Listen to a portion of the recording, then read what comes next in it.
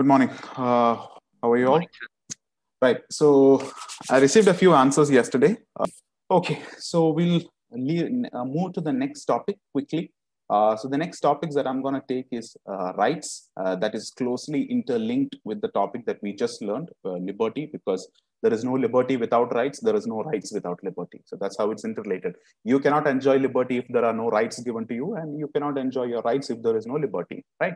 So it is a very closely interrelated topic. So you need to learn rights, keeping in mind the basic concepts of liberty that you have learned. All right. The names that you would have learned, the names of the thinkers you would have learned in liberty will also definitely come in rights. So it is a constant process. All right. Okay. So let's go to that. Right. So what are we going to do in this session? We won't be able to finish the entire session today, but we'll be seeing how to define rights, what are rights, what are the different perspectives of rights, and how did, just like how we learned how liberty evolved, we'll also learn about how the concept of rights evolved over a period of time. All right, and then we'll see what are the different theories of rights, because if there are thinkers, if there are philosophers, they will give their own theories of rights. So it is our problem that we have to learn all these theories and understand. It's not necessary that you might think that a lot of these theories are very similar, but at the end of the day, when these people are don't have any other job, they'll just keep sitting and keep thinking about all these topics and be like, okay, I think this is what I feel about rights, and they'll write a theory. People like us have to keep studying all these. So there are 3-4 theories on rights which you have to learn. And then there is a concept of human rights. Now you might be thinking human rights is something which is very, very similar, which is very familiar to you all. Human rights is something which we hear every now and often. We hear this term called human rights, but we have to understand how the concept of human rights came about, where it started, what are the different debates surrounding the concept of human rights, because not every country agree with the concept of human. Now, you might be wondering, wow, that is peculiar, because we ourselves, we as citizens of India enjoy human rights. But there are a few other countries where they don't agree with the concept of human rights. They believe in something else. So we'll see what are those debates, and then we'll see what are the criticism of rights. If there is any topic in political science, there is a criticism also of that. So we have to learn what are the criticism of these topics, and then we'll go through a few scholarly views, like what different scholars have spoken about their rights and the significance of rights. So that's what rights is all about. We won't be able to cover the entire thing today. We'll see how much we can cover. All right. Right. So, like liberty, rights is also a modern concept. Just like how you saw how liberty evolved during the time of Industrial Revolution, during the time of French Revolution, how people spoke about Renaissance, how there was a promotion of scientific thinking, rational thinking. They started thinking like, I need to be considered equal with everyone. I am born as a human being. The fact that I am born as a human being makes me equal to anyone else. Just because I'm born in a slave family, just because I'm born in a feudal family, just because I'm born in a farmer's family, doesn't make me any lesser than the other person, right? So I'm also human being, is also being very equal. So I definitely have a few rights compared to the other person, or along with the other person who is born in this world, right? So rights is a modern concept. It was not particularly, I think you can see the concept of rights in Indian history, probably in the ancient times. I don't know if you're aware of that. Have you heard about the concept called dharma in Indian political history? You would have heard about dharma, like, how, yeah. So the concept of dharma is actually very, very closely interrelated with rights, though dharma is actually purely, is sometimes understood as the concept of doing the duty. Like, dharma is basically understood as doing the duty. But at the end of the day, doing duty also involves a particular right. So in Indian history, you can find the concept of dharma closely related with rights, but it is not entirely the same, because in ancient Indian society, you seen that there is a varna classification. Like, people were classified into 4 different varnas, like Kshatriyas, Brahmins, Vaishyas, Shudras. So there you would be wondering, where are the rights? People are just classified based on caste. People are just classified based on the birth into different categories. So where are the rights? So definitely that's a debatable idea, but it is somewhere related to the rights of the individual also, right? Now, but we will be dealing with the rights in the modern day concept. We won't be going to the ancient day. We'll be going to the modern concept. So rights, essentially, the rights as we know today, the rights as we see today is a modern concept. It is not an ancient concept. It was born as a result of scientific thinking. It was born out of rational thinking. It was born out of, development of literature, development of philosophy, development of thinking, right? Another basic feature of rights is that it is anti-status. Anti-status means it is against the state. For example, you have right against, let's say, right to freedom of speech and expression, right? Now, isn't that actually in a nature of against the state? Because that right is essentially saying that the state cannot restrict your freedom of speech and expression. So you have a right to freedom of speech and expression, meaning the state cannot restrict that right. Correct. You have a right to choose your profession, meaning the state cannot tell you that you have to choose one profession, or the state cannot come up with laws telling that a certain section of people cannot pursue this profession. Like, for example, during colonial times, Britishers came up with the rule that only a certain section of Indians could write the civil services. So now you have a right to choose any profession of your liking, to go anywhere you like, meaning the state or the government or any institution or any private personnel cannot come and tell you that you cannot do it, or you will be restricted on doing it. So rights essentially is against the powers of the state. Got it? Hope that is clear. I think there is no doubts on that. Basically, rights is an anti-statist concept. But on the other hand, Marxist, or when you learned about Karl Marx, you would understand that he opposes everything what is liberal. Like Marx is against all the concepts of liberal ideas. So Marx says that rights is a bourgeoisie concept, right? Very easy. Like if anyone asks you what is Marxist or what is Marxist view, just add the word bourgeoisie along with it and just say it's a bourgeoisie, which is true. I mean, like Marx has always criticized everything whichever has been told by liberal concept telling that is bourgeoisie. Why? Because they don't believe in rights. They believe more in duties. They say that you do your duty, you will enjoy your freedom, right? All right. What is that, sir? What is that meaning? Like, what are you referring to? Bourgeoisie. Okay. So bourgeoisie bourgeoisie is basically a term for referring to the capitalist class. If you can just see the spelling on that, the third line, you can see the bourgeoisie, bourgeois, right? So bourgeoisie basically meaning the capitalist class, or we can say that you're saying that the exploitative class, the class, people who own the businesses, people who own all the resources, people who own all the assets and make the workers keep working under them. So they are called as a bourgeoisie class. So basically, Karl Marx used to say that all the people who are the bourgeoisie class or the capitalist class just exploit the workers again and again. And the state or the government is just a tool at the hands of this bourgeoisie class. They say that the state is essentially formed, or the government is essentially formed for protecting the interest of the bourgeoisie class or the capitalist class and not the workers class. That is why Marx says that there needs to be a revolution. We have to overthrow the state. We have to disband the state. And what we need is a communist society is a place where all the workers come together, everyone come together, own all the resources together, right? They share everything together and they will do their duties. They will do their productions. They will produce for their own need. They will share the assets together.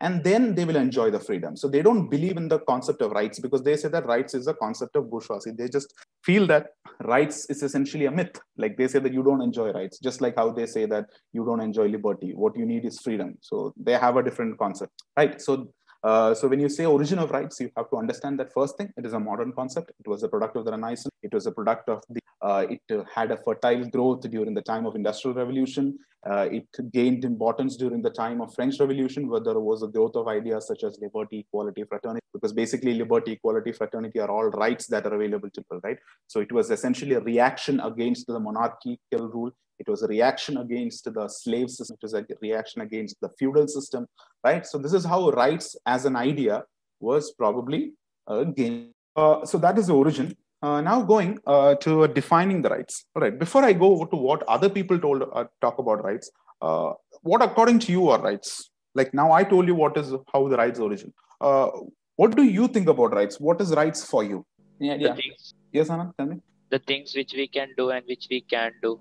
The things which we can do can be classified as rights of our. All right. So rights is basically classifying something into what you can do and what you cannot do. Okay. So basically you're saying that you can do where you can do something on which you have rights, and you cannot do something which you don't have rights. Partially true. Yes, partially correct, because it's not like people don't do anything where they don't have rights also, right? Like people just keep doing nonsense even if they don't have rights. So like, for example, in a country where there is no freedom of speech and expression, people just go around protesting for that, for getting, so they fight for it. But essentially that's the idea. I mean, like for sanctioning your work or for sanctioning your action, you need rights. For giving legality or for giving credibility, for giving, identity to your claims, rights are required. Okay, good. Anyone else? What is their concept of rights? Any other idea about rights? Rights are privileges or claims against the state. Excellent. A state protects rights and people respects. Yeah. So Agnivesh tells that rights are privileges or claims against the state. Now there are two words which we use: privileges or claims. Both are different. Both are different terms actually. So you can say that rights are privileges. At the same time, rights are also claims. For that, you have to understand what is the word privilege mean. You have to understand what are claims meaning, right?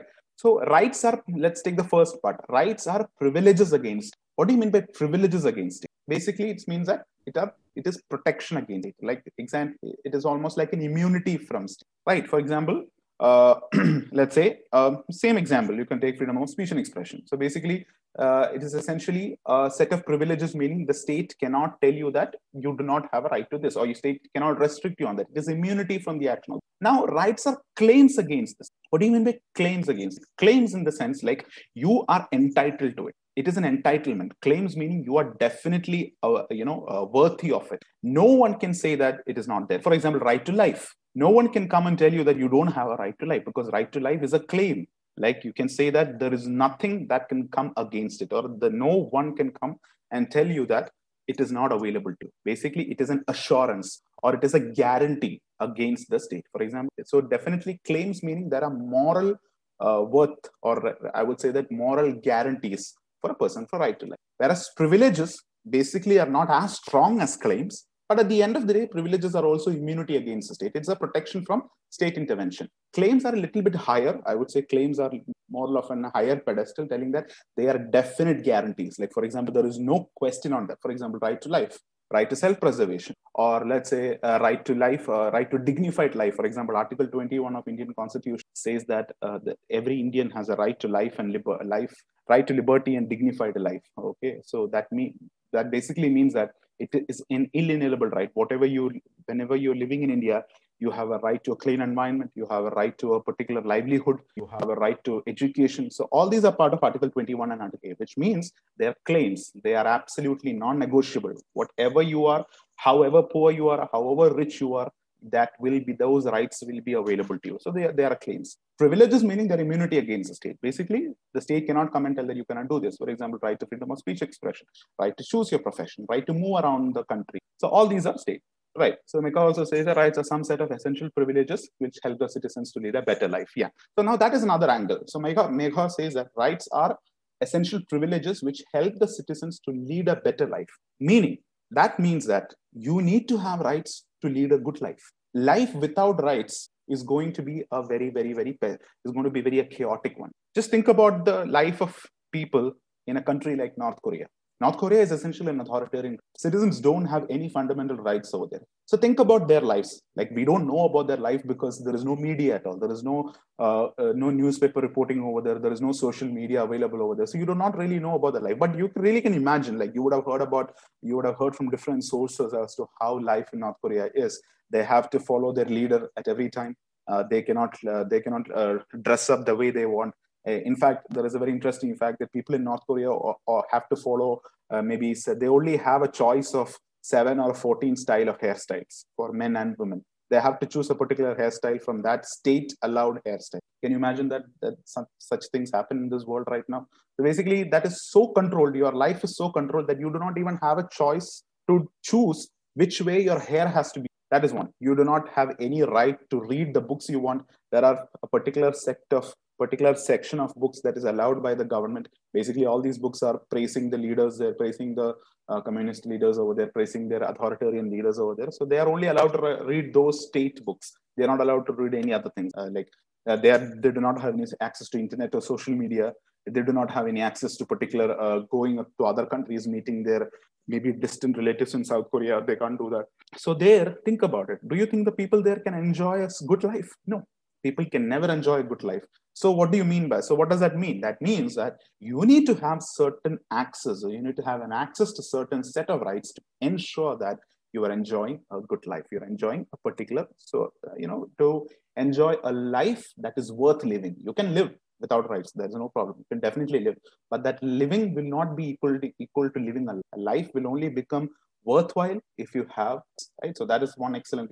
Salman also says that rights are rules of state to control others. Yes, that is also another example. For example, rights need not be in a situation where it gives a particular privileges. It can also be controlling something. For example, right against exploitation. Now, that right does not give someone the authority to exploit someone. That is basically controlling someone from not exploiting. For example, there is a fundamental right, Article 17 of Indian Constitution. Article 17 of Indian Constitution basically is a ban or is basically a control on untouchability. In India, you cannot call anyone as untouchable right now, even if you call that it is a crime. So that's basically the rule of the state telling that you cannot call someone as untouchable, or you cannot treat someone as untouchable just because he, according to you, if he is from a lower caste, if he is from a lower strata of the society, you cannot consider him or her as an untouchable. If you do that, you will be in jail.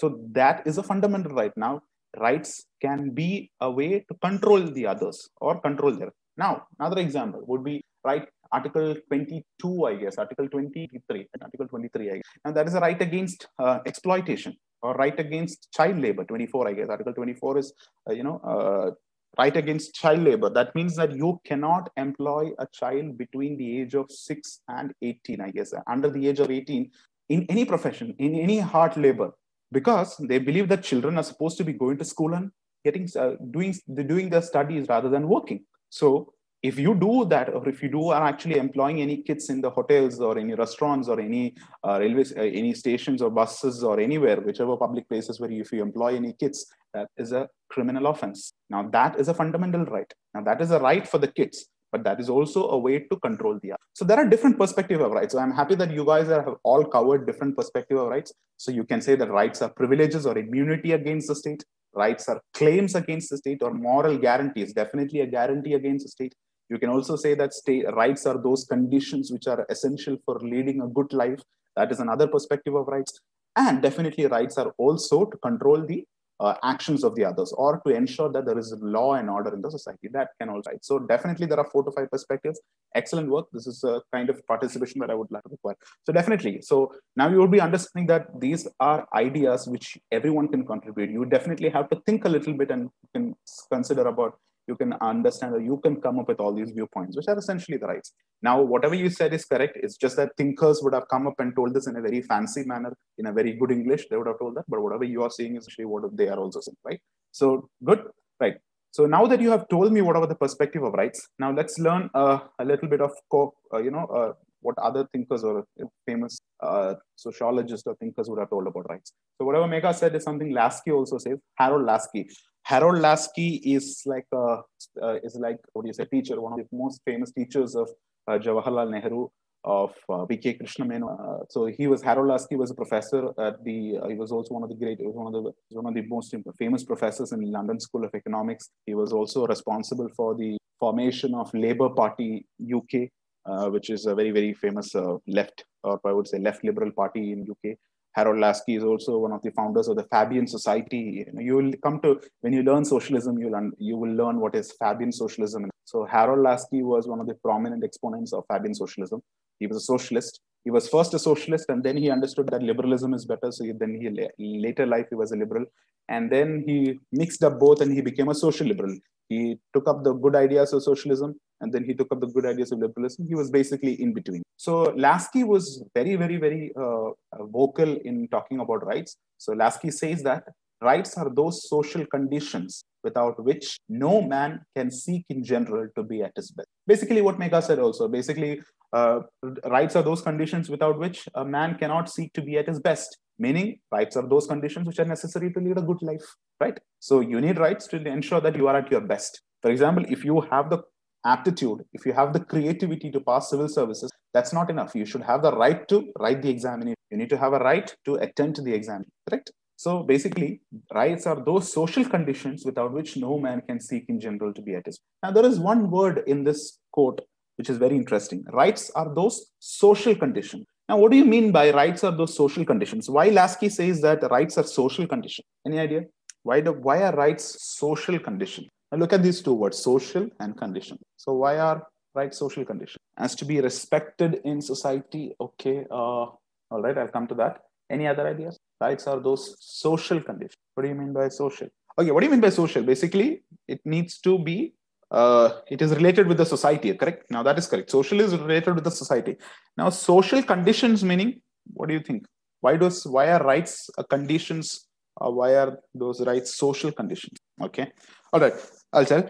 See, basically, do you think that one can enjoy right if there is no approval from the society? Like, let's No, say, sir. you have a right to follow any profession. No, forget profession.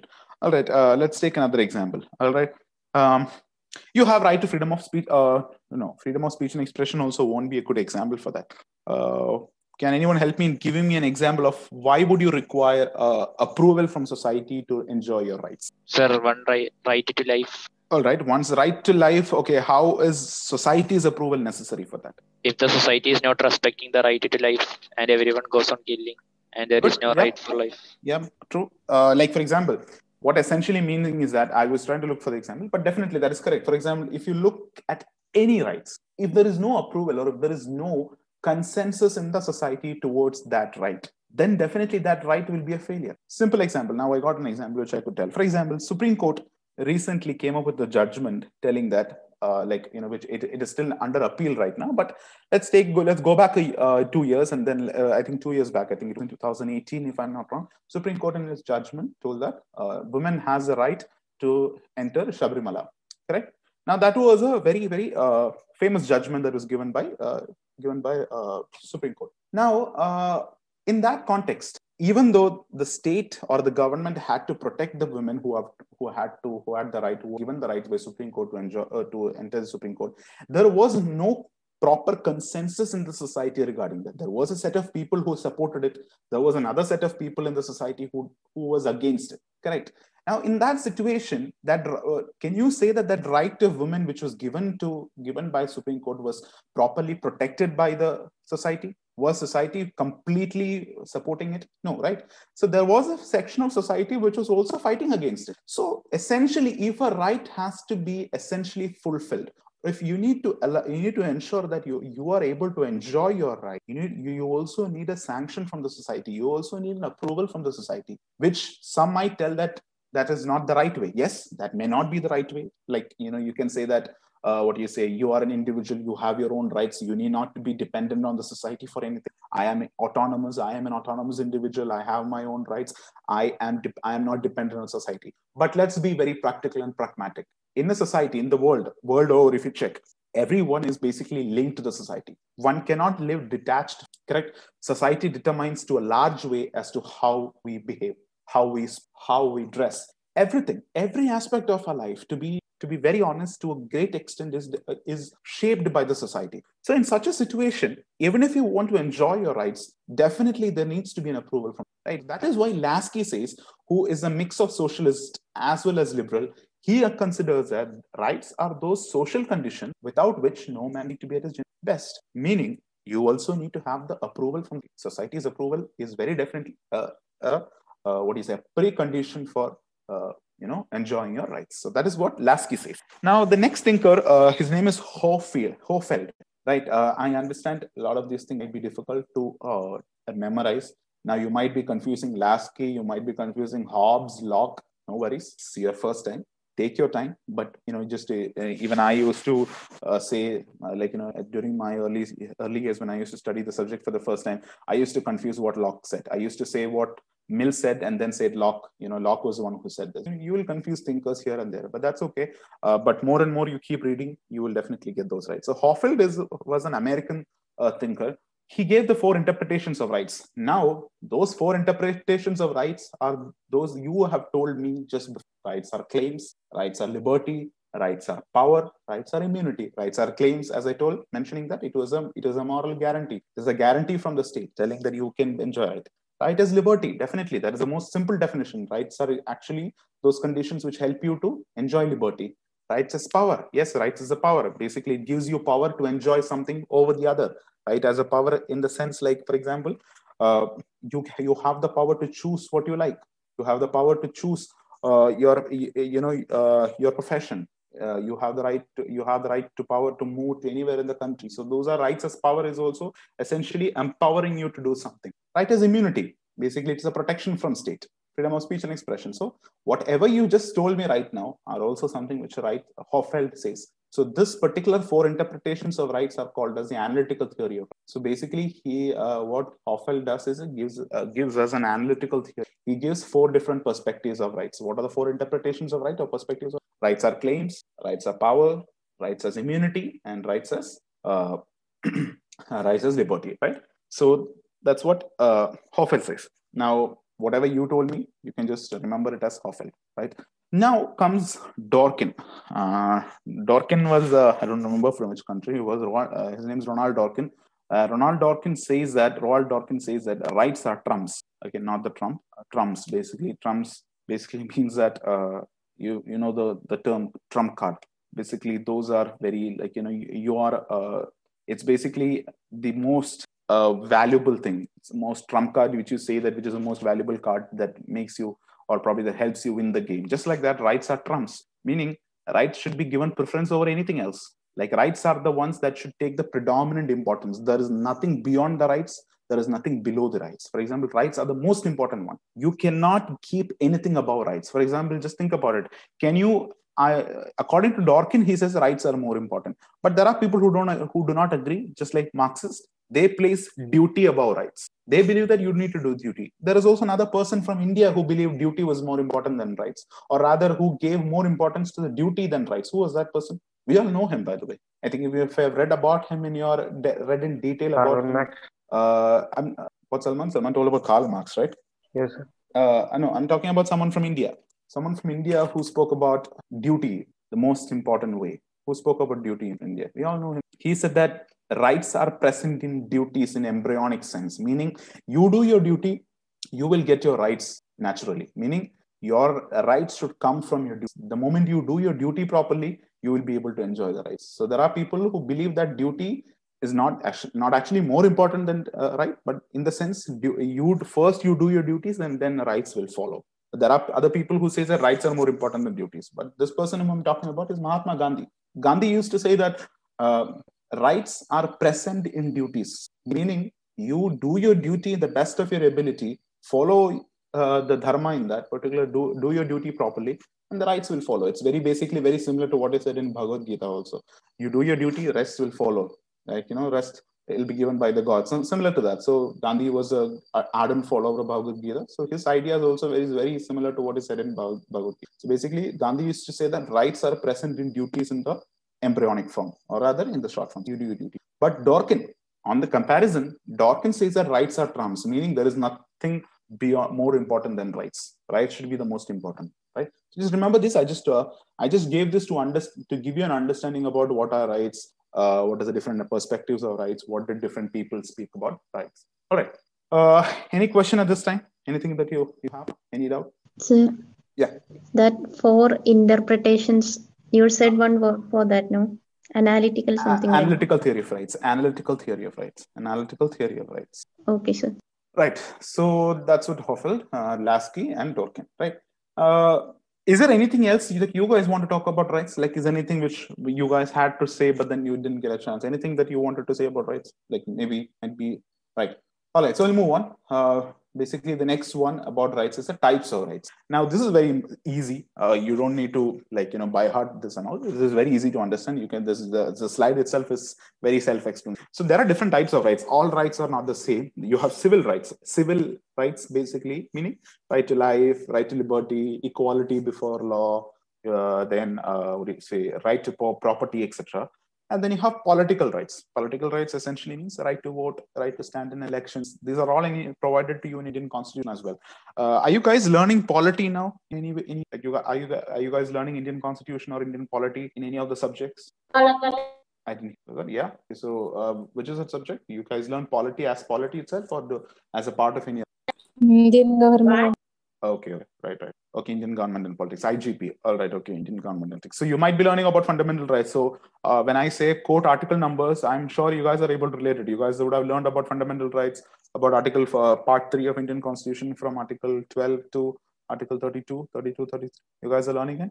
What are the different fundamental rights and so on, fundamental duties, all those things. Because if you guys are aware of it in real good manner, then this will be easy to understand, right?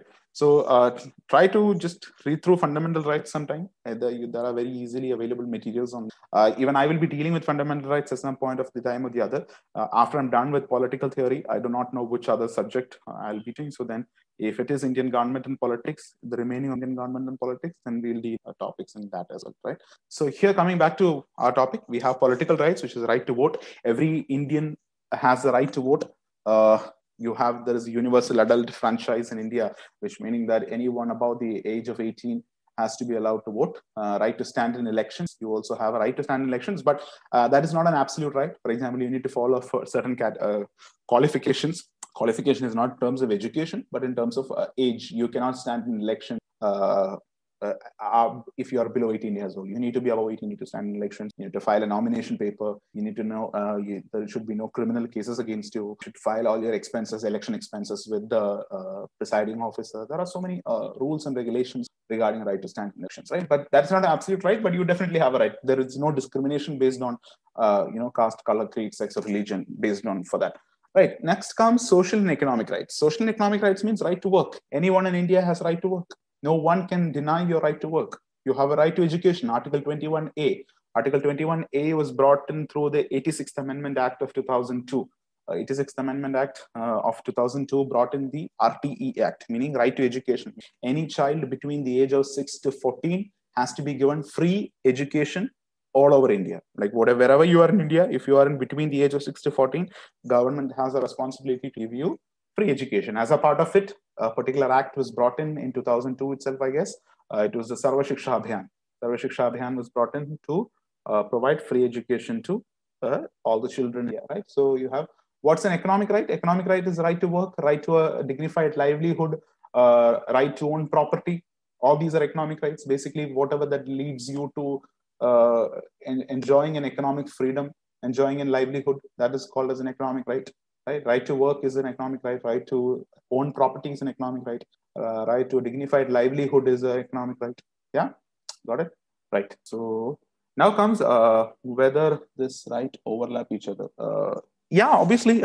See, when I say social and economic rights, all economic rights are not just economic rights. They might be social also in nature. Like you need not compartmentalize all of these rights into one particular area and say that these are just economic rights. For example, right to education at the same time is a social right, and it can also be considered as a economic right as well in one way or the other, because education leads you to a good income or a good employment. So you cannot say that it's just a social right. You can see all these terms of interpretations. You can interpret it in the way of life.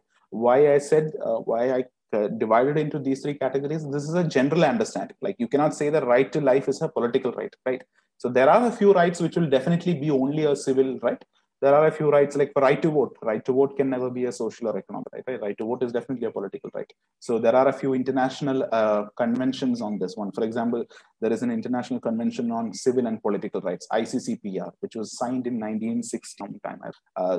So they consider right to vote, right to stand in elections, right to life as civil and political rights. There are also an international convention on social and economic rights that was also again signed in the same year as well. So they, categorize these rights as social. But as I said, it's free for your interpretation. You can consider one as both social and no problem. But at the face of it, that should be falling under one category, right? Yeah. So now going back to the theories of rights, there are different theories of rights. In front of you, you can see it. We'll explain each one of them. I'm not sure if we can cover all of these today, but I'll try it maximum, right? So we have theory of natural rights, theory of legal rights, conservative theory of rights, and Lasky's theory of rights. Right. So the first one is very similar to you. Whom do you think would have come up with theory of natural rights? Based on your understanding in liberty, whom do you think would have come up with this theory of natural rights? Who will be the most... John Locke. Excellent. Wow, that is wonderful. So I believe that whatever we are learning is being right. That is good. So basically, theory of natural rights main proponent was John Locke. So what does he say? Rights are what are the source of rights? So where does rights source from? Natural rights are the natural rights, not necessarily natural rights, natural law, right? You remember it was a natural law that was the right.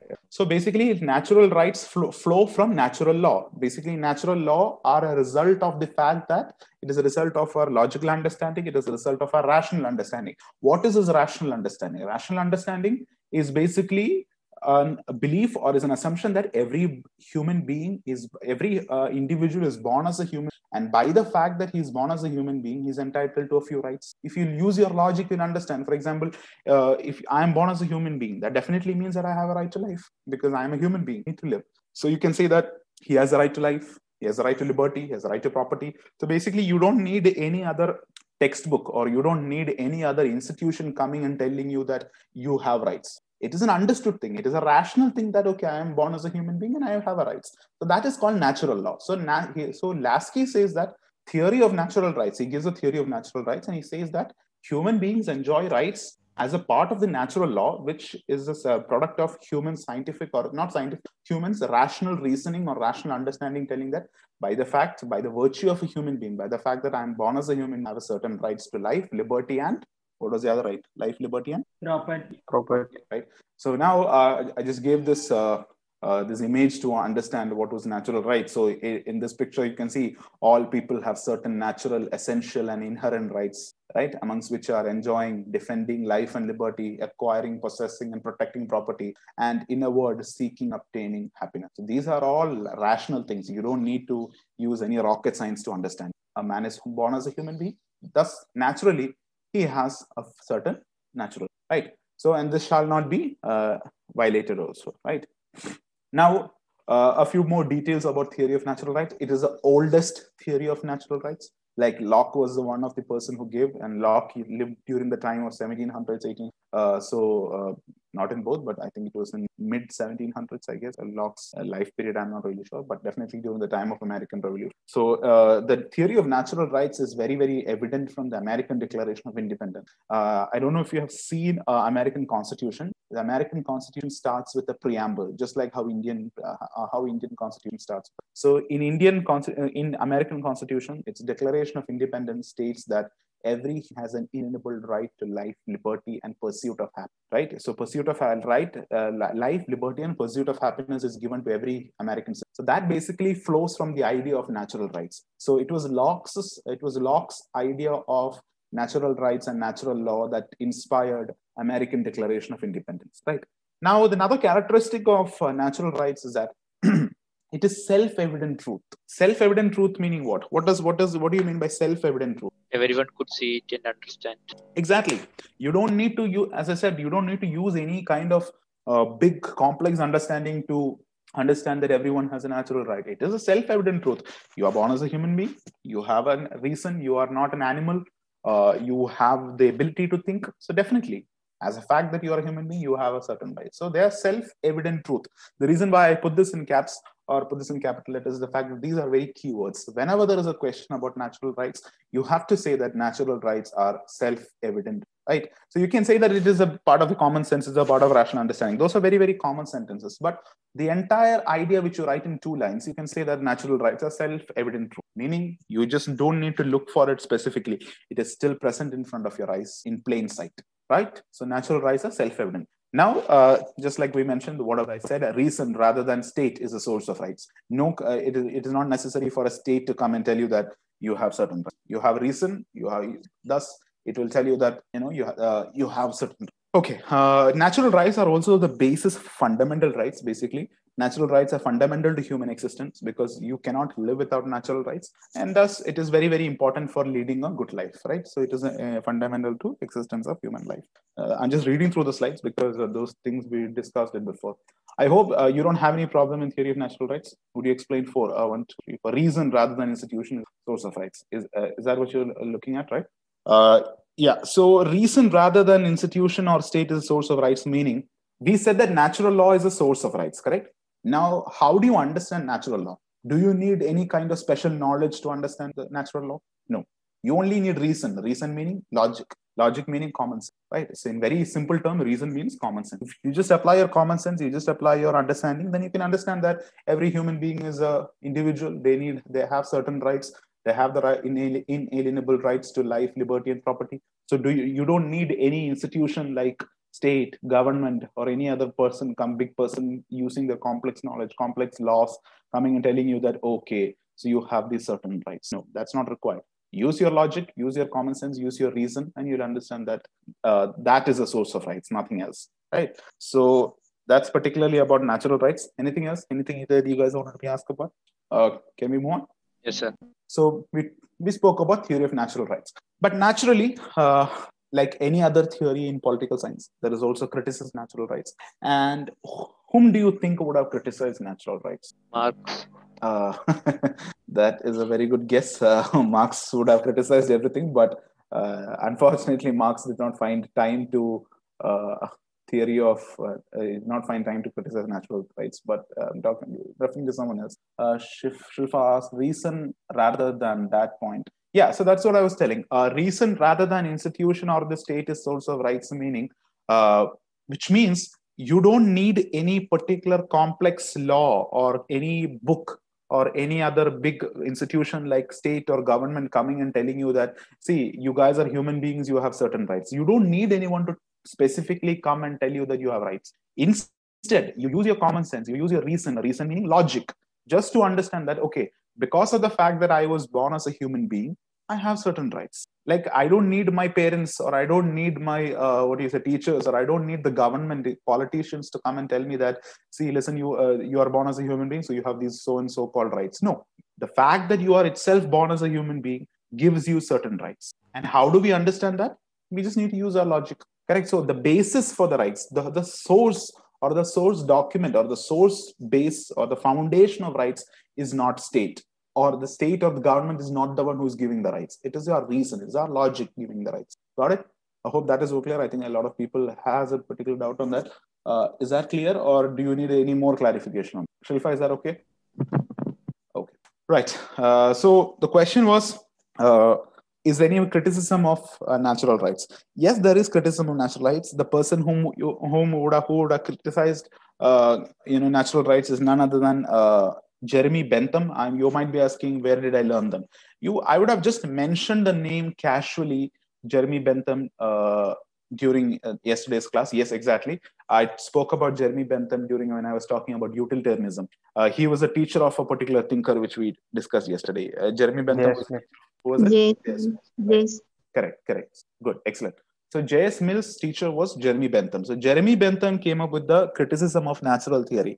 Why do you think Jeremy Bentham would have criticized natural theory? Think and tell me. What possibly would have Jeremy Bentham? You might be thinking that Jeremy Bentham called utility as the greatest happiness of greatest number. It is just about the pleasure of all the people, pleasure of maximum people and not the minority. Yes, that's all correct. But little bit of analytical knowledge, a little bit of analytical thinking would lead you to the answer. Like he said that anything that gives pleasure to the greatest happiness of the greatest number would be the right liberty or right law, right? Now, who decides about the greatest happiness of greatest number? Who is coming up with this law? Who is coming up with these policies that says that, okay, fine, we are coming up with this policy or law that gives greatest pleasure to the greatest number? Who is coming up with that? Which institution is? Isn't that state? Isn't the state or the government that is coming up with these policies and telling that it gives greatest happiness to the greatest number? Isn't that right? So basically, it's not human beings who decide, or it's not one human being that decides that, okay, fine, we need this policy. It is using our logic or reason. We understand that, okay, fine, this gives a lot of happiness to a lot of people. So let's say, no. Who comes up with this policy? The policy is basically made by the state, correct? The state decides what has more support to the majority. So we are going to come up with. So definitely what he, along with Jeremy Bentham, says is, it is not a reason or it is not logic that is the basis of it. They disagree with it. They say state is the source of it. Basically, whatever government has approval, whichever rights government has given approval to, those are the real rights. Now, this is completely opposite to what we learned in theory of natural rights, right? People like Locke, who was the proponent of natural theory of rights, they say that it is a reason or it is a logic or it is a common sense, which is a basis for the rights. Correct. Now, the legal theoreticians of rights like Jeremy Bentham, Hobbes, says that it is not the reason or logic. What is the basis of rights? It is a state. State determines, or the government determines, whatever rights are available, whichever rights are available to. Now, there is this quote of Hobbes, which you would have learned a few days back. 2 days back. Man has liberty where law is Silent. exactly. So man has liberty where law is silent. That means basically means what? What does it mean? Who is determining man has liberty where?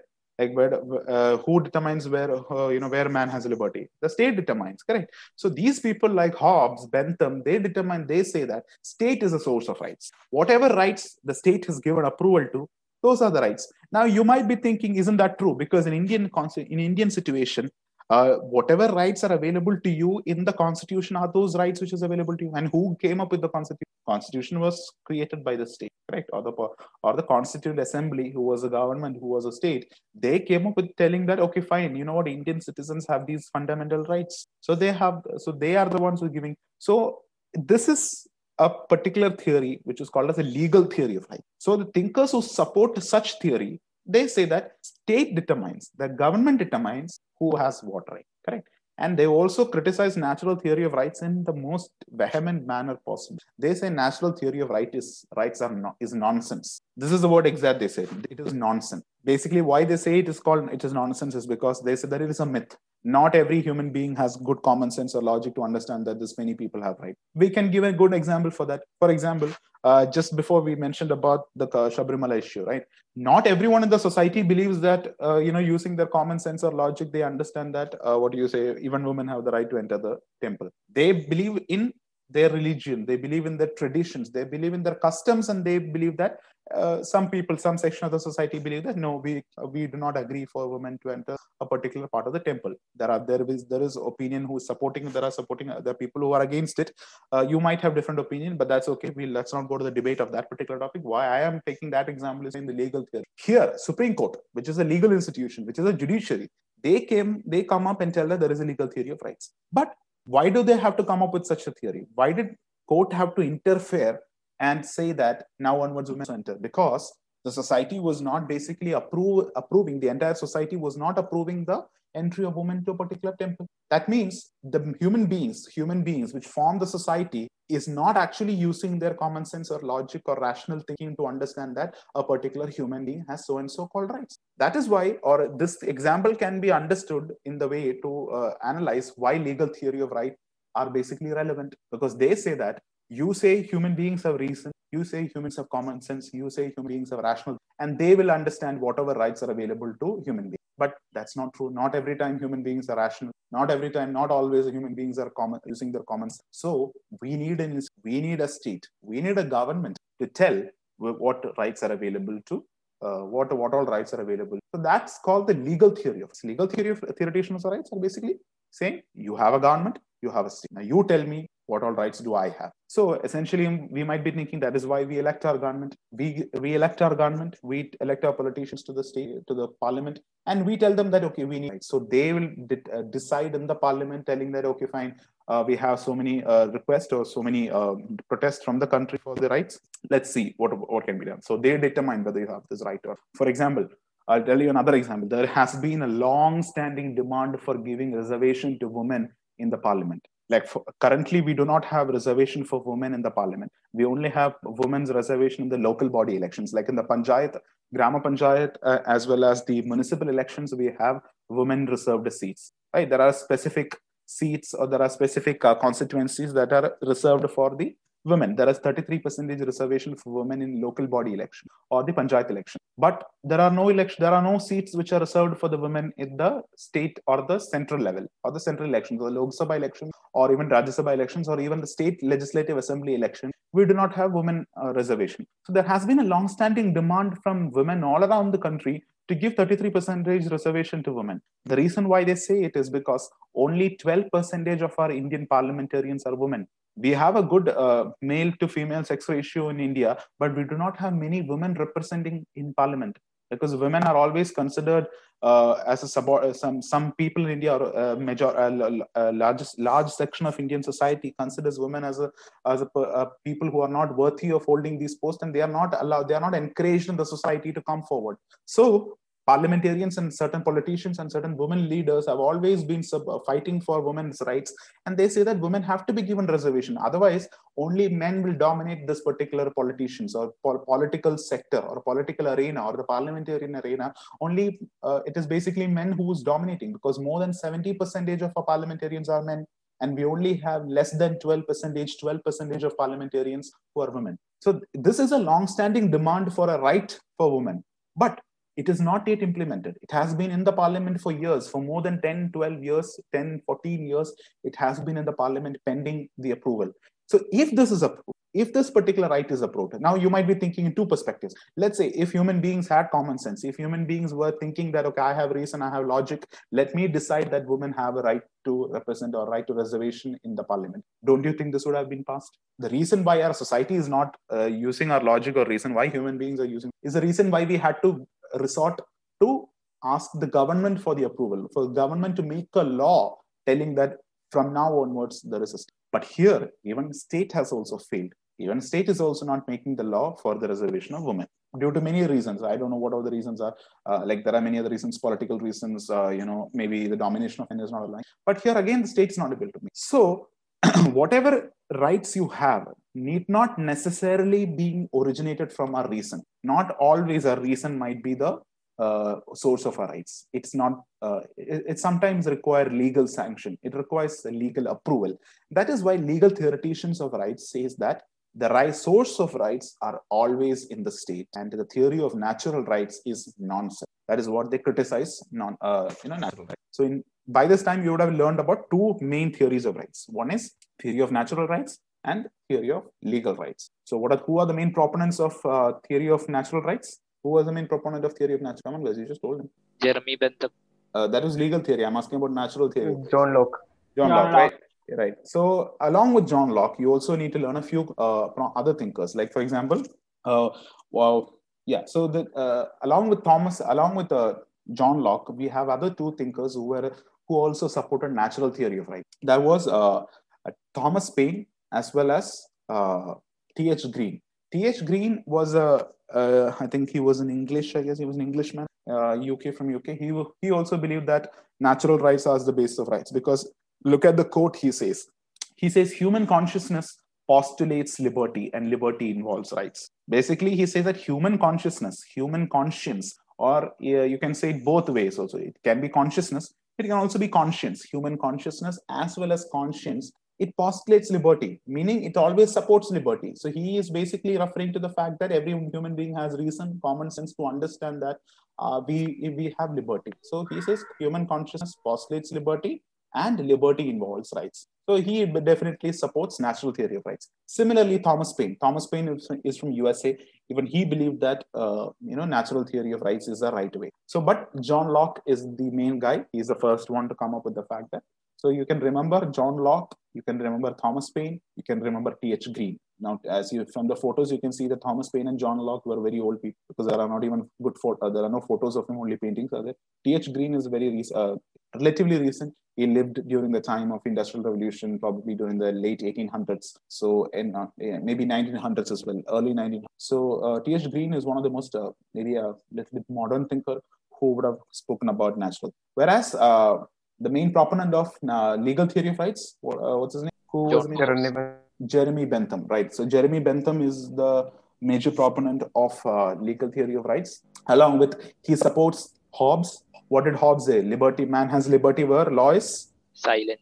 Silent, right? So the more and more you tell this, you will remember man has liberty where law is silent, which means state is the all in all, or the all-powerful body, all-powerful institution, which determines what rights you have. Now, this theory of rights was also the dominant theory. It was the most accepted theory till the end of World War II.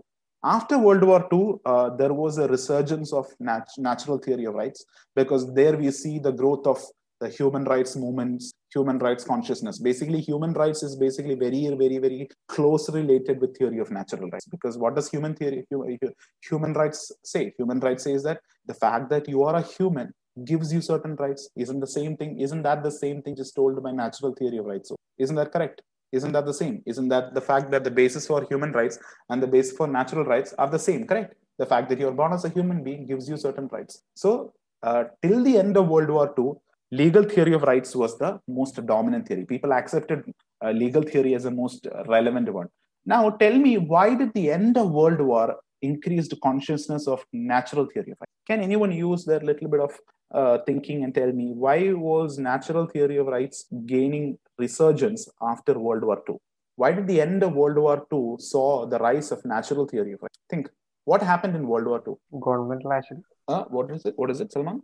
Governments are broken and Okay, government started breaking down. Okay, that's one. Agnivesh says rise of USA. Yes, you're all just circling the right point. But why do you think natural theory of rights would have raised? Like capitalist bloc, rise of USA are all what do you say? Are all signs of it. But there were a few events that led to the people believing natural theory of rights. So state power limited. Okay, so state powers is limited.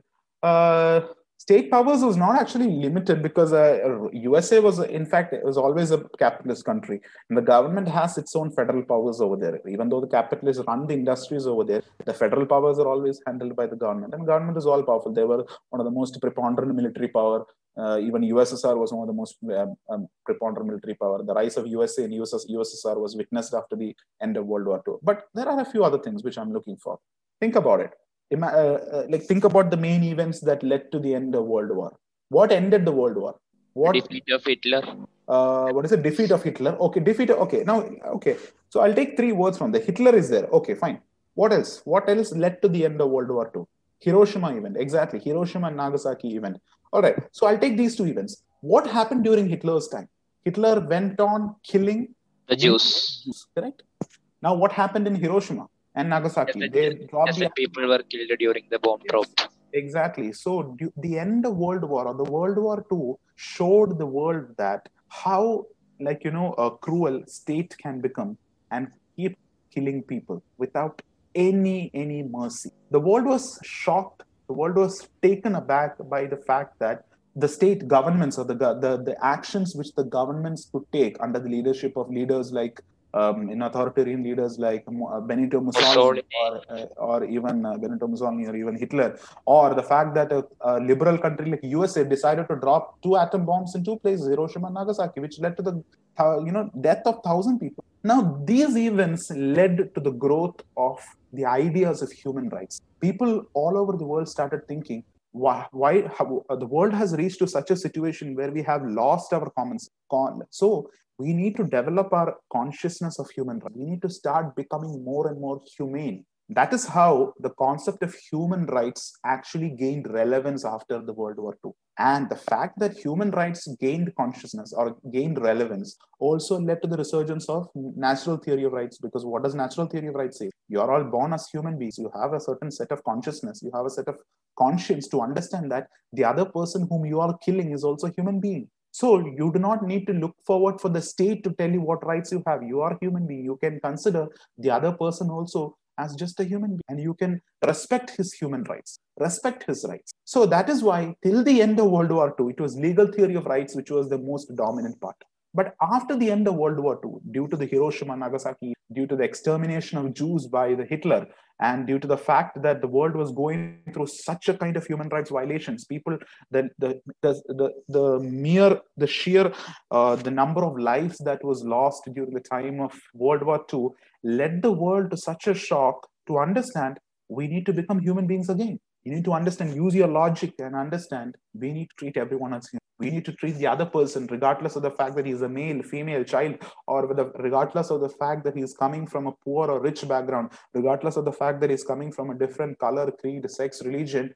At the basis of it, he or she is a human being. So you need to consider him or her as a human being. So that is where you can see the resurgence of natural theory of rights after the end of World War II, right? So the reason why I am telling these practical events is because all these theories, all this theoretical understanding needs to be connected with contemporary examples, need to be connected with practical examples to understand why these theories were relevant. Why was legal theory of rights important during World War II? No, before World War II, because it was a state that was taking all the, it was because all the monarchies, all the dynasties was coming to an end. More and more countries like USA, France, UK, Russia, they were all becoming independent countries.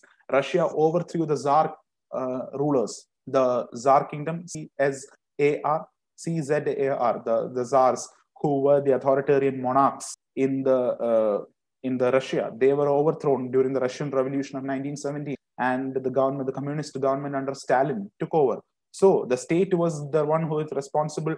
The state understood the theory, the rights of the workers, and they started giving rights to the workers. Similarly, during England, before the World War I and the years before that, the parliament came to exist. The Queen's power was greatly reduced. USA, the American Revolution of 1776, they actually overthrew the British colonial power, right? And they independently established a government, the United States of America. The government is formed. So there, the state was the most important instrument. They started recognizing the rights of the citizens. So thus, the legal theory of rights was the most relevant one. But after World War I, after World War II, people started understanding that, see, you cannot look forward to the state because state is undertaking such cruel activities to kill others without any consciousness, without any conscience. They are just using this thing. But at the end of the day, now you might be asking a question: aren't the state also run by human beings? Aren't the state run by human beings? Even wasn't Hitler, or wasn't Stalin, or wasn't the American politicians who decided to drop the atom bomb in Hiroshima, weren't they also human beings? Didn't they have consciousness? Now that is where a difference lies. They were politicians at the end of the day. They don't need to use their logic or common sense to understand this. When do you become more conscious? When do you use your consciousness? When you actually are in a group, when you are in a group of people, when you start thinking from a general perspective, when you start thinking with a little bit of, you start thinking with your heart rather than your brain, that is when you actually start thinking about other people's emotions, other people's feelings, other people's understanding. That is when you start using your logic, your common sense. But when you are in a politician, the only one thing that actually determines your actions is power. Power determines your action, because Lord Acton, there was a famous judge in the UK, I think UK, USA, I don't remember. His name was Lord Acton. Lord Acton says about power, he says, absolute power corrupts. Power corrupts, and absolute power corrupts absolutely. Meaning, once you taste power, it can corrupt you absolutely. So whenever these politicians are in power, see, Hitler may not have entered the circles of power with a view to exterminate Jews. But once he started doing that, and once he understood that, there was no, I could control everyone under me, I could keep on killing Jews to prove my point that the Aryan blood or the Aryan race was the predominant race. He kept on doing it because he had power. Now, once you have power, you will do whatever you have. Now, that is what state is the holder of power. State or the government holds immense power. When you have power, sometimes logic goes out of the picture. Common sense goes out of the picture. Consciousness goes out of the picture. You just start thinking in terms of power only. Otherwise, do you think that a person who uses the logic or common sense would kill another person? Or maybe, do you think if Hitler, or if a person like Hitler, Mussolini, or even the US politicians who decided to drop the bomb in Hiroshima and Nagasaki, if they had stopped for a moment, start thinking rationally, start thinking logically, start thinking with the common sense, do you think they would have done, they would have taken this action? Absolutely no. That is where the world says you need to go back. You need to go back to natural theory. You need to understand that what is natural law, what is human consciousness, what is human feelings, and then to act on it, right? So I hope you have understood the real difference between legal theory of rights and natural theory of rights, correct? So that's the two most important ones. Yeah, so these are the things which is Bentham's criticism of natural rights. These are just important for you for exams. Just maybe try to recollect these quotes when you're writing the answers. This is what help you to make the answers very qualitative. He says natural rights are anarchical fallacies. What is anarchy? Explain what is anarchy for me. So then you'll understand anarchical fallacies. What is anarchy? Anyone can tell me what is anarchy? Lawlessness. Lawlessness. Okay, fine. Excellent. Anyone else? Something which is in disorder and chaos. Okay. Anything which is in absolute chaos and disorder. Okay.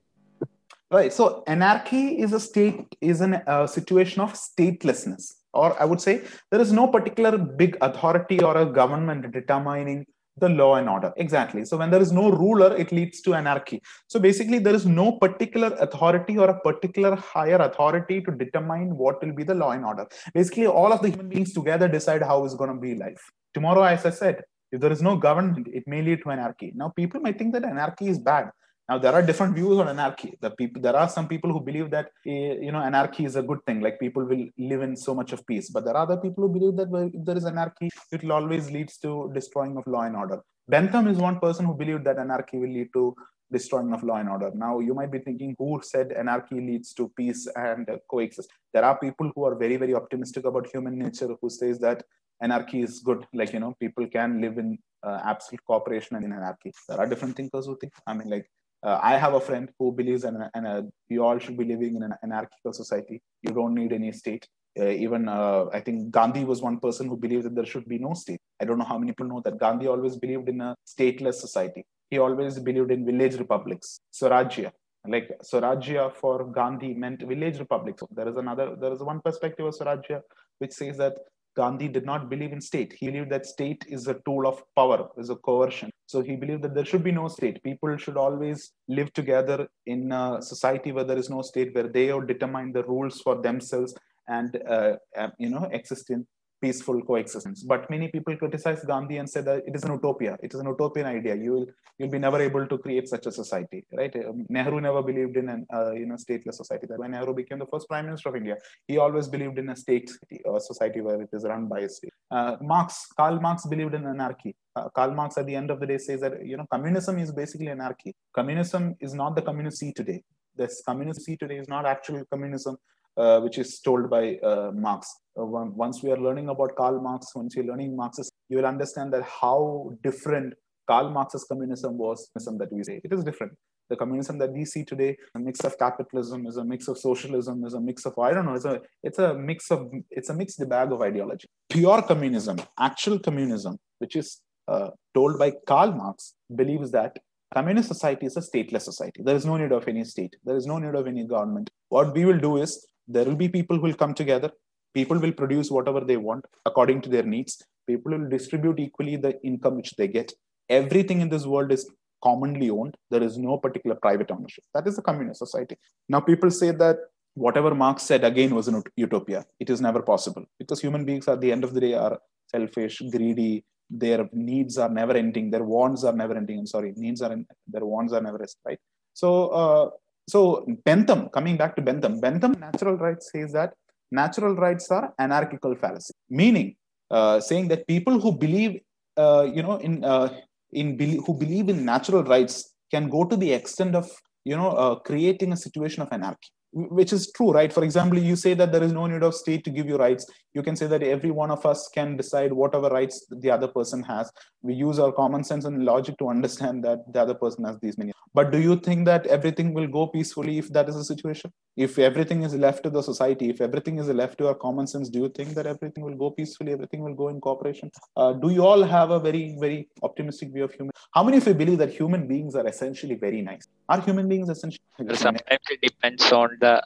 Okay, so Agnew says that not always. Anand says that it depends on society. Megha is very clear on the fact that no, human beings are not nice. All right, there are people who always believe that human beings are, human beings are not natural. Well, I would also agree with all of you. I will agree with Megha. I'll agree with Agnew. I'll agree with Anand also, because circumstances determine how a human beings behave. Right?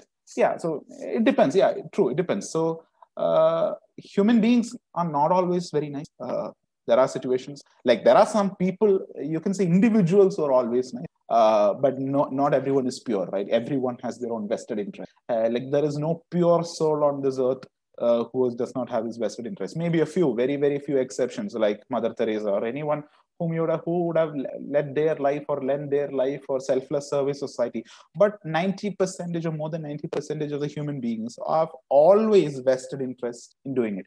I am not teaching because of the fact that I would want you to, like excel in life. That is not my selfless interest, right? At the end of it, I also have an economical interest. I take class, I do a work, I get paid money for it. So if tomorrow, if someone says that I'm not going to be paid for the money, I'm not going to be paid for the classes, I'm not going to be paid for the work that I do, I'm not going to be paid for whatever work that I do, I may not do the job. Because if I don't have returns, I don't do the job. But that does not mean that, I am a cruel man.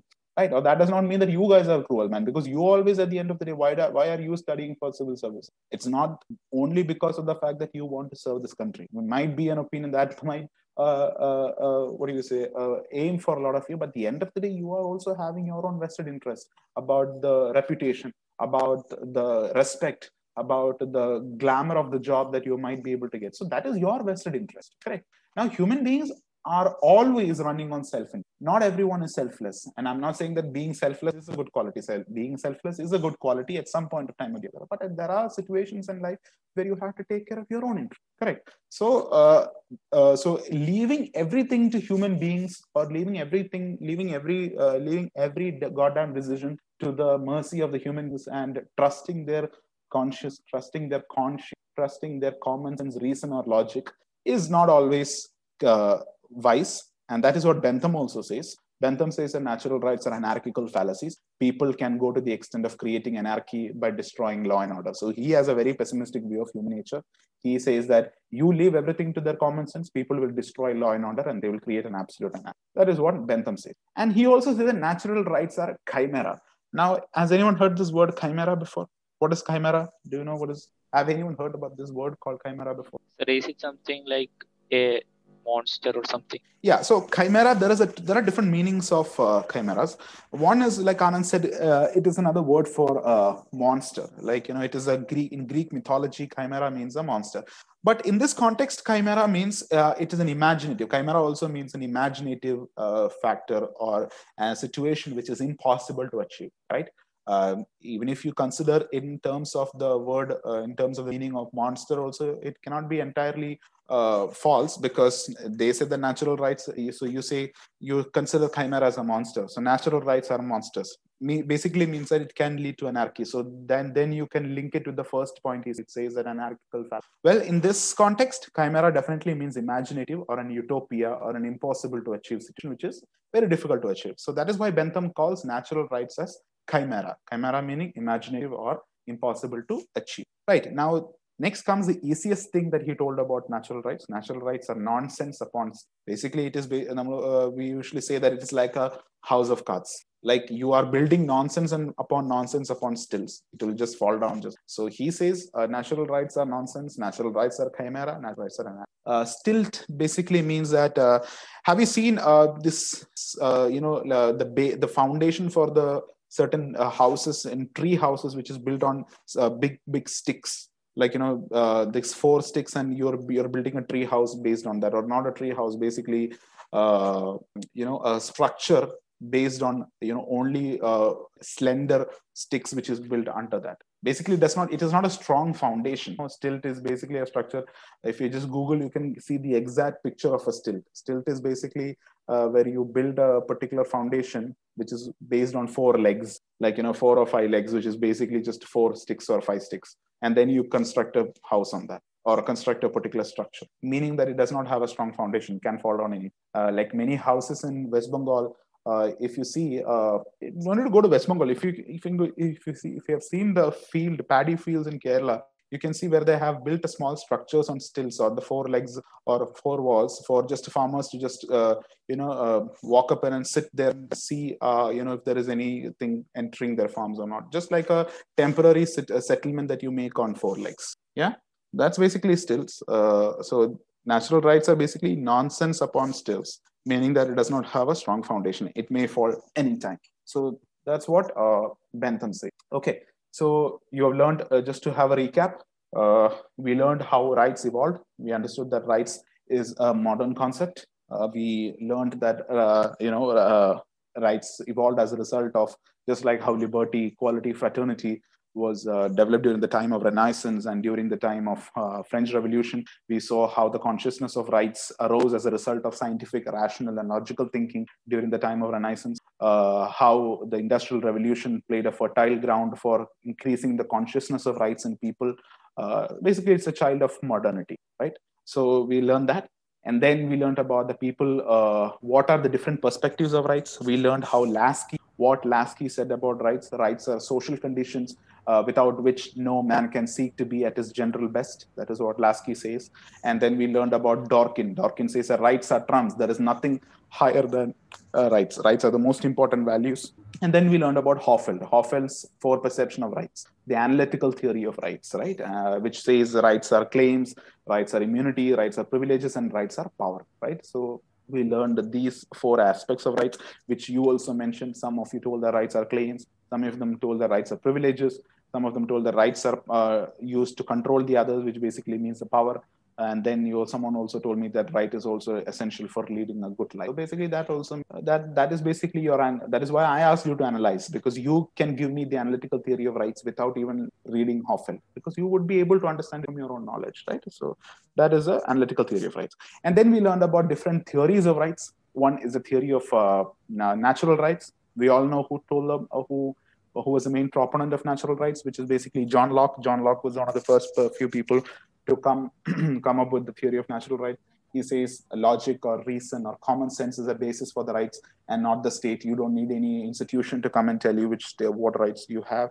So state is all powerful. Sorry, not reason is a source of rights. That is what John Locke said. A few other proponents of a few other main thinkers who supported natural rights was T.H. Green, which was a modern thinker, who told that human consciousness postulates liberty, meaning it involves liberty, and liberty involves rights. So he believed in human consciousness. And there is also Thomas Paine. He also believed in natural rights. And then we spoke about how American Declaration of Independence in 1776 inspired from the concept of natural rights, because that gives all the American citizens the right to life, liberty, and pursuit of happiness. Meaning that every human being has the inalienable right to life, liberty, and pursuit of happiness. That is inspired from Locke's idea of the fact that everyone has life, liberty, and property. So that is there. And then you have about natural rights. We told that natural rights are self-evident truths, meaning that you don't need to look forward for it. You don't need to search for it in detail. It is visible to us in plain sight. So that's all about what we talked about natural rights. And then we spoke about what are the criticism of natural rights. Who criticized natural rights? Basically, people who believed in theory of legal rights. Now, what does theory of legal rights say? Theory of legal rights says that state or the government or the institution is the source of rights. Now, they call Jeremy Bentham, who's one of the main proponents, he calls natural rights as anarchical fallacies, as chimera, as nonsense upon stilts. So that is what Bentham says. Bentham instead supports the Hobbes view that state is the source of rights, and he also supports Hobbes, who said liberty is where law is silent. Basically, wherever law is made, that is the greatest approval for rights. So you do not have rights where there is no law. You have rights where there is no law, and wherever there is a law, your rights are dependent on those laws. Basically, state will determine what right. And this was also one of the most dominant theories till the end of World War II. And after World War II, we saw the resurgence of natural rights theory and the consciousness of human rights in people all around the world. So these are the few things which we learned about natural rights and legal theoretician of rights. All right. So that's one. And we have one last small theory of rights, which is basically very, very easy. It's not that important also, but it is crucial for your UPSC one, because whenever there are theories of rights, you also have to clear about conservative theory of rights. There is a great criticism of conservative theory of rights, but it's very easy to understand. It was told by this guy its main exponent was a thinker called Edmund Burke. Okay, now I know there are a lot of thinkers that you're learning. Political science is all about political science. Political theory especially is all about thinkers, because these are the people who told about a lot of things. You have to remember the name. Conservative theory of rights was told about this guy was basically a proponent of this called Edmund Burke. Edmund Burke is a theoretician of the conservative theory. So from the word conservative theory, can you gauge, without looking at through the slides, can you say what would have Edmund Burke told? He gave the conservative theory of rights. So what would he have possibly told about rights? So the heading he gives is conservative theory of rights. So what possibly would he have told? Can you guess anything? So what do you mean by conservatism? Just learn from that. What is conservatism? We say that person is a very conservative person. Meaning, what do you mean by that? So if I say that one person is very conservative, what do you mean by that?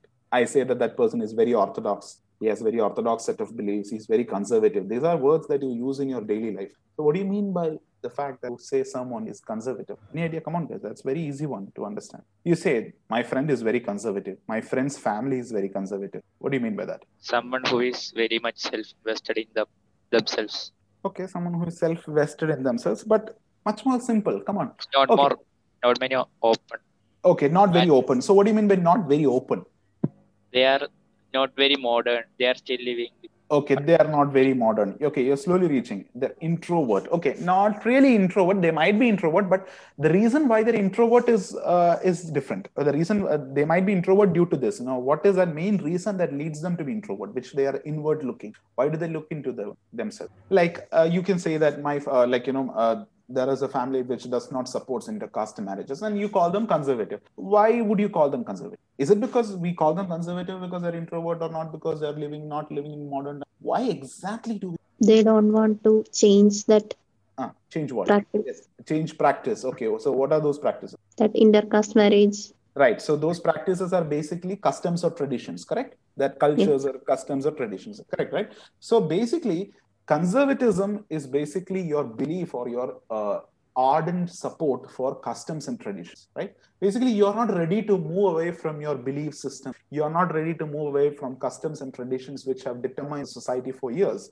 So one who is particularly believing, or one who is particularly so adamant about the customs or traditions, they are called as conservatives. Now there is also people who I can take all your views. For example, Anand told that person who are not modern, like people who are not what do you say, not ready to look into the world. So the reason that they are not ready to accept the modern values, the reason they're not accepted to living in centuries old world, is because of the fact that they are so much believing their custom. They have so much of self in their custom. Someone is telling something. All right. So the reason why they are the fact that they are so believing in their customs or traditions is the reason why they're called conservative. Now, Edmund Burke says, him being a conservative, Edmund Burke was a conservative. So he believed that rights are not a product of common sense or reason. Rights are also not a product of state.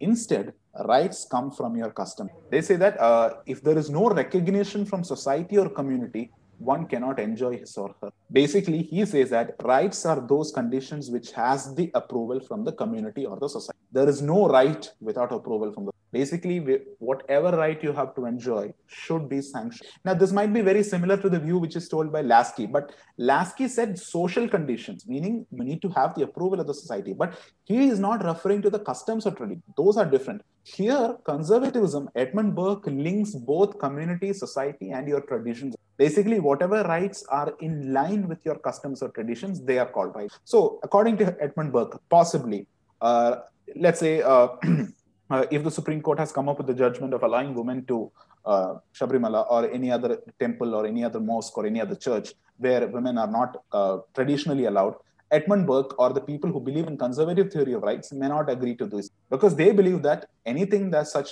a kind of rights which needs a society's approval, traditions, or it needs to be in line with those traditions or customs, those are. Now, there are people who criticize this conservative theory of right vehemently. They say that people say that, what do you say?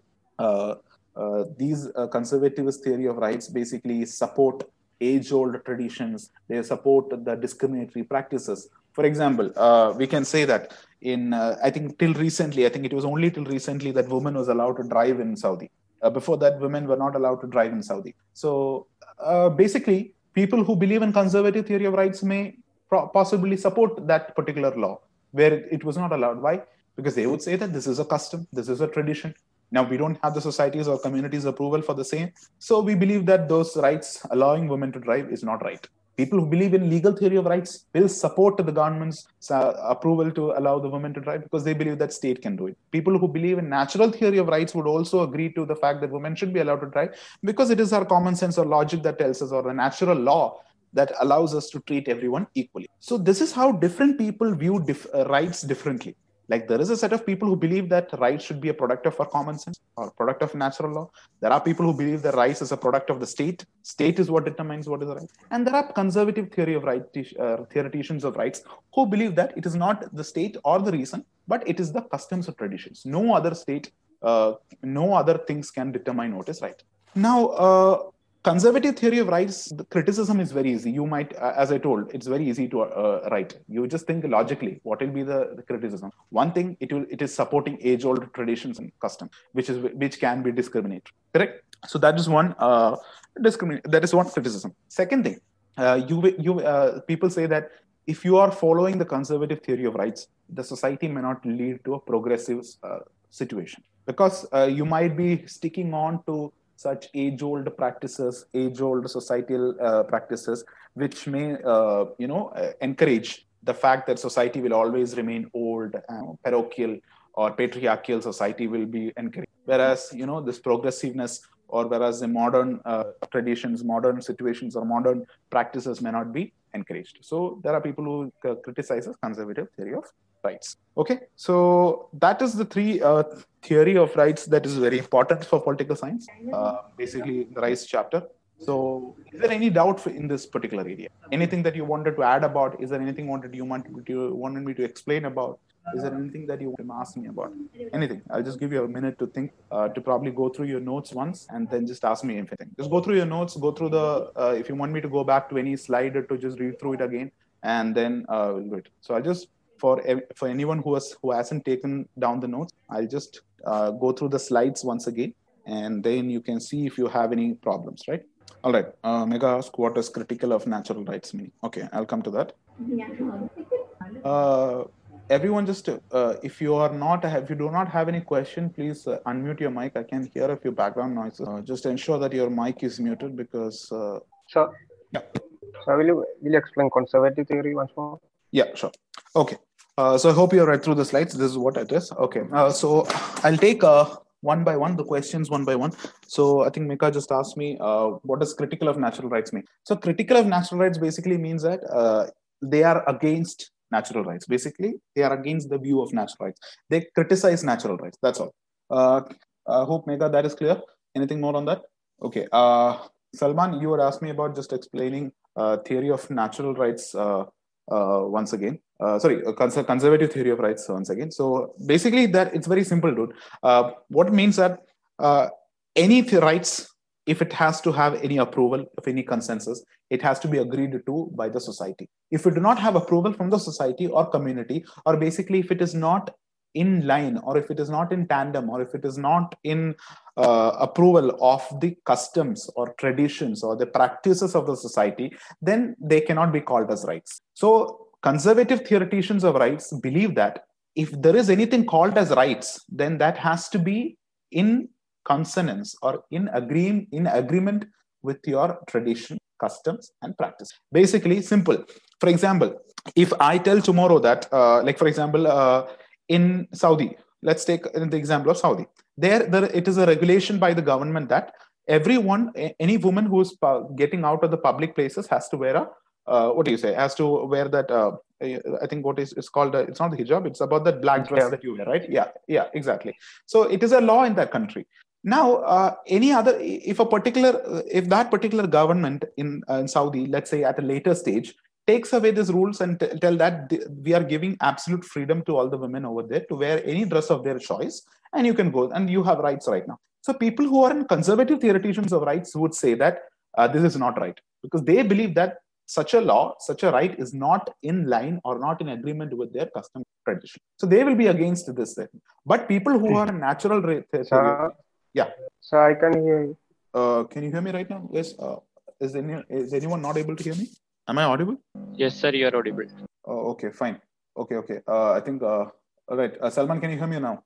Is it okay right now? All right. So that basically means that any right which is not in agreement with your customs or traditions, that is particularly called, that is basically is not approved by the conservative theoreticians of right. They believe that any right should be in agreement with your community, society, or the traditions or the custom. That is why they are called as conservative theoreticians of rights. They do not believe that the state or the natural rights, like a natural law, like your common sense or logic, is the basis of rights, but it's their traditions and customs. All right. So I hope that is clear, Salman. Yes, sir. Thank you.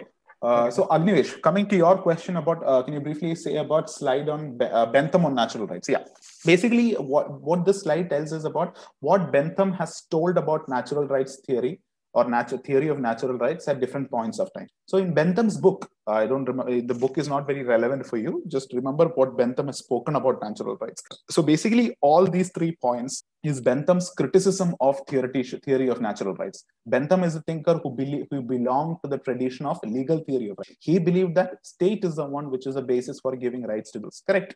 That is clear, right? Now Bentham is criticizing natural rights. Now, for criticizing natural rights, he tells these points. He says that natural rights are anarchical fallacy because people who believe in natural rights or natural law can be creating or might be creating a situation for creating anarchy in the society by destroying law and order. Right? They, like for people who believe in natural law, as I said, if you believe everything to people's consciousness or people's logic or reason, they might just go and do whatever they want in the society, and they might be destroying law and order. So he says that there needs to be a state for determining what is right, what is wrong, and what rights should be given to the citizens. Right? So that are anarchy. So he says natural rights are anarchical fallacy. He also calls natural rights as chimera, meaning it is an imaginative, it is an utopia, it is an impossible situation to achieve. At the end, he also calls natural rights as nonsense upon stilts, meaning it is not built on a strong foundation. It is not something which is very stable, or it is something which is utopian. It is not something which is able to achieve. Yeah, is that clear, Agnivesh? All right. So that is pretty much in terms of rights which you have learned.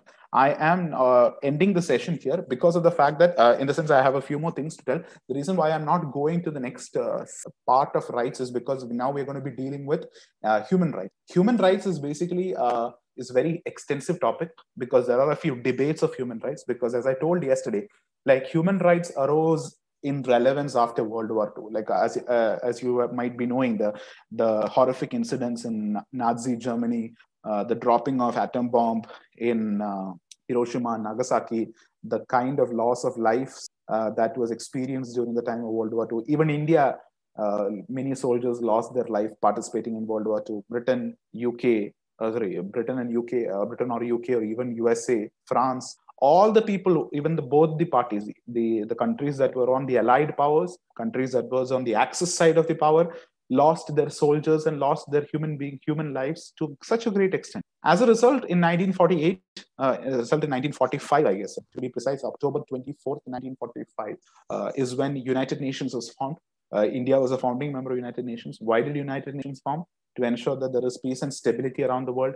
Countries will come together. They will take decisions which is best for the world, and so on and so forth. There was growth of United Nations. Then the world leaders around the world, the US leaders, the Russian leaders, that point of time it was USSR, the leaders from USSR, the leaders from China, leaders from India, like Nehru, considered that, understood that there is a need for improving the consciousness or promoting the people's awareness of rights. Because even though World War II was ending, there were other conflicts around the world. For example, countries like India was gaining independence. Not just India, a lot of countries in the Africa who was under the rule of Britishers, who were also colonial countries like us. Many countries in the Southeast Asia, like Indonesia, Indonesia, Philippines, Malaysia, Singapore, all these were colonial countries. Even China, for that matter of fact, was a colonial. Even they gained independence through the communist revolution led by Mao Zedong. Right. So you see, even the World War ended, there were a lot of conflicts that were happening around the world, and people were losing lives. So leaders around the world felt that there needs to be an increasing consciousness or increasing relevance for human rights. So they all came together, leaders of the world came together, the representatives of the countries came together, and they signed an agreement called Universal Declaration of Human Rights, UDHR, or in short form, UDHR, or Universal Declaration of Human Rights. Don't worry, don't write anything down right now because we're dealing with this in detail tomorrow. So you have enough and more time to write down the notes. Just hear it, just passively just hear it. So there came Universal Declaration of Human Rights. That was a watermark moment, or that was a significant moment in history that led to the growth of human rights. Now, human rights also created a lot of debates. Like there are two sets of people. One who believed the conservative set of people who had opposition to the idea of human rights. I'll tell you why they were opposing human rights. There were also people who believed in human rights as a universal idea. So there was debates on human rights. So that is what we're going to begin tomorrow. There were a set of scholarly views who said that, like, for example, we have to see the cultural relativist debate, the multicultural debate, all those things. So I'll tell you what all these debates are. Very easy to understand. Don't get overwhelmed by the views. Now, when I say the cultural relativist perspective of human rights, you might be thinking, oh my God, difficult topic is. No, it only sounds difficult. It's very easy to understand. Cultural relativism is a very easy topic. So there are a few debates within the human rights topic. So that is why I'm not taking human rights now, because it requires another one whole session to understand human rights and the debates on human rights, right? So that is what we're going to be dealing in tomorrow. I'll give you 2 minutes probably to ask any more doubts that you have in natural rights or even in liberty. If you have anything, just go ahead. With regards to the answer writing, try to give me the answers today, or maybe by maximum by tomorrow. Right, I'll give you 2 more days. If possible today. People who are not well, some of you may not be, keeping well. No problem. Take rest. For those people, you can write it tomorrow also. But people who did not write yesterday and who could write today, people who can write today, please write those answers and give it to me. I'm not saying that all of those answers will be perfect. You don't need to strive for a perfect answer. You just need to write a moderate answer. The way you know how you write answers, just write it. We will work on that. And by the end of this week, I think tomorrow is Friday. Tomorrow will be our last class for this week. So tomorrow I'll try to, give you the model answers for these questions. Not all the questions, maybe one question I'll give you the model answer so that you can write another model answer in your own words for the other 2 questions, right? Because then you will know where you are lacking, how your answer is, and how should a model answer be. So the next time you write an answer, you will have that model answer in mind, how the structuring goes, how many paragraphs, how the words should be declined, and all those things, right? So I'll give you that. Remind me to do that. If I forget, just remind me. Anything else that you wanted to speak to me about? Anything that you wanted me to ask? Sir. Yeah. In legal theory of rights, state is becoming authoritative. Yeah, state becoming, that is also one of the criticism of natural state legal theory, where state can become authoritative. Like there is a chance that state can become authoritative. Yeah. It is a criticism of Hobbes also, no? Yeah, that is a criticism of Hobbes. That's excellent. That is how you interconnect, because when Hobbes gives ultimate powers to the state, one of the criticism of Hobbes was that he is creating a situation for a rise of an authoritarian state. That criticism will also apply for theory of legal rights as well. Why? Because you are giving the state all the powers to determine what all rights you have, what all rights you don't have. So that sets an absolutely, condition for the growth of an authoritarian state.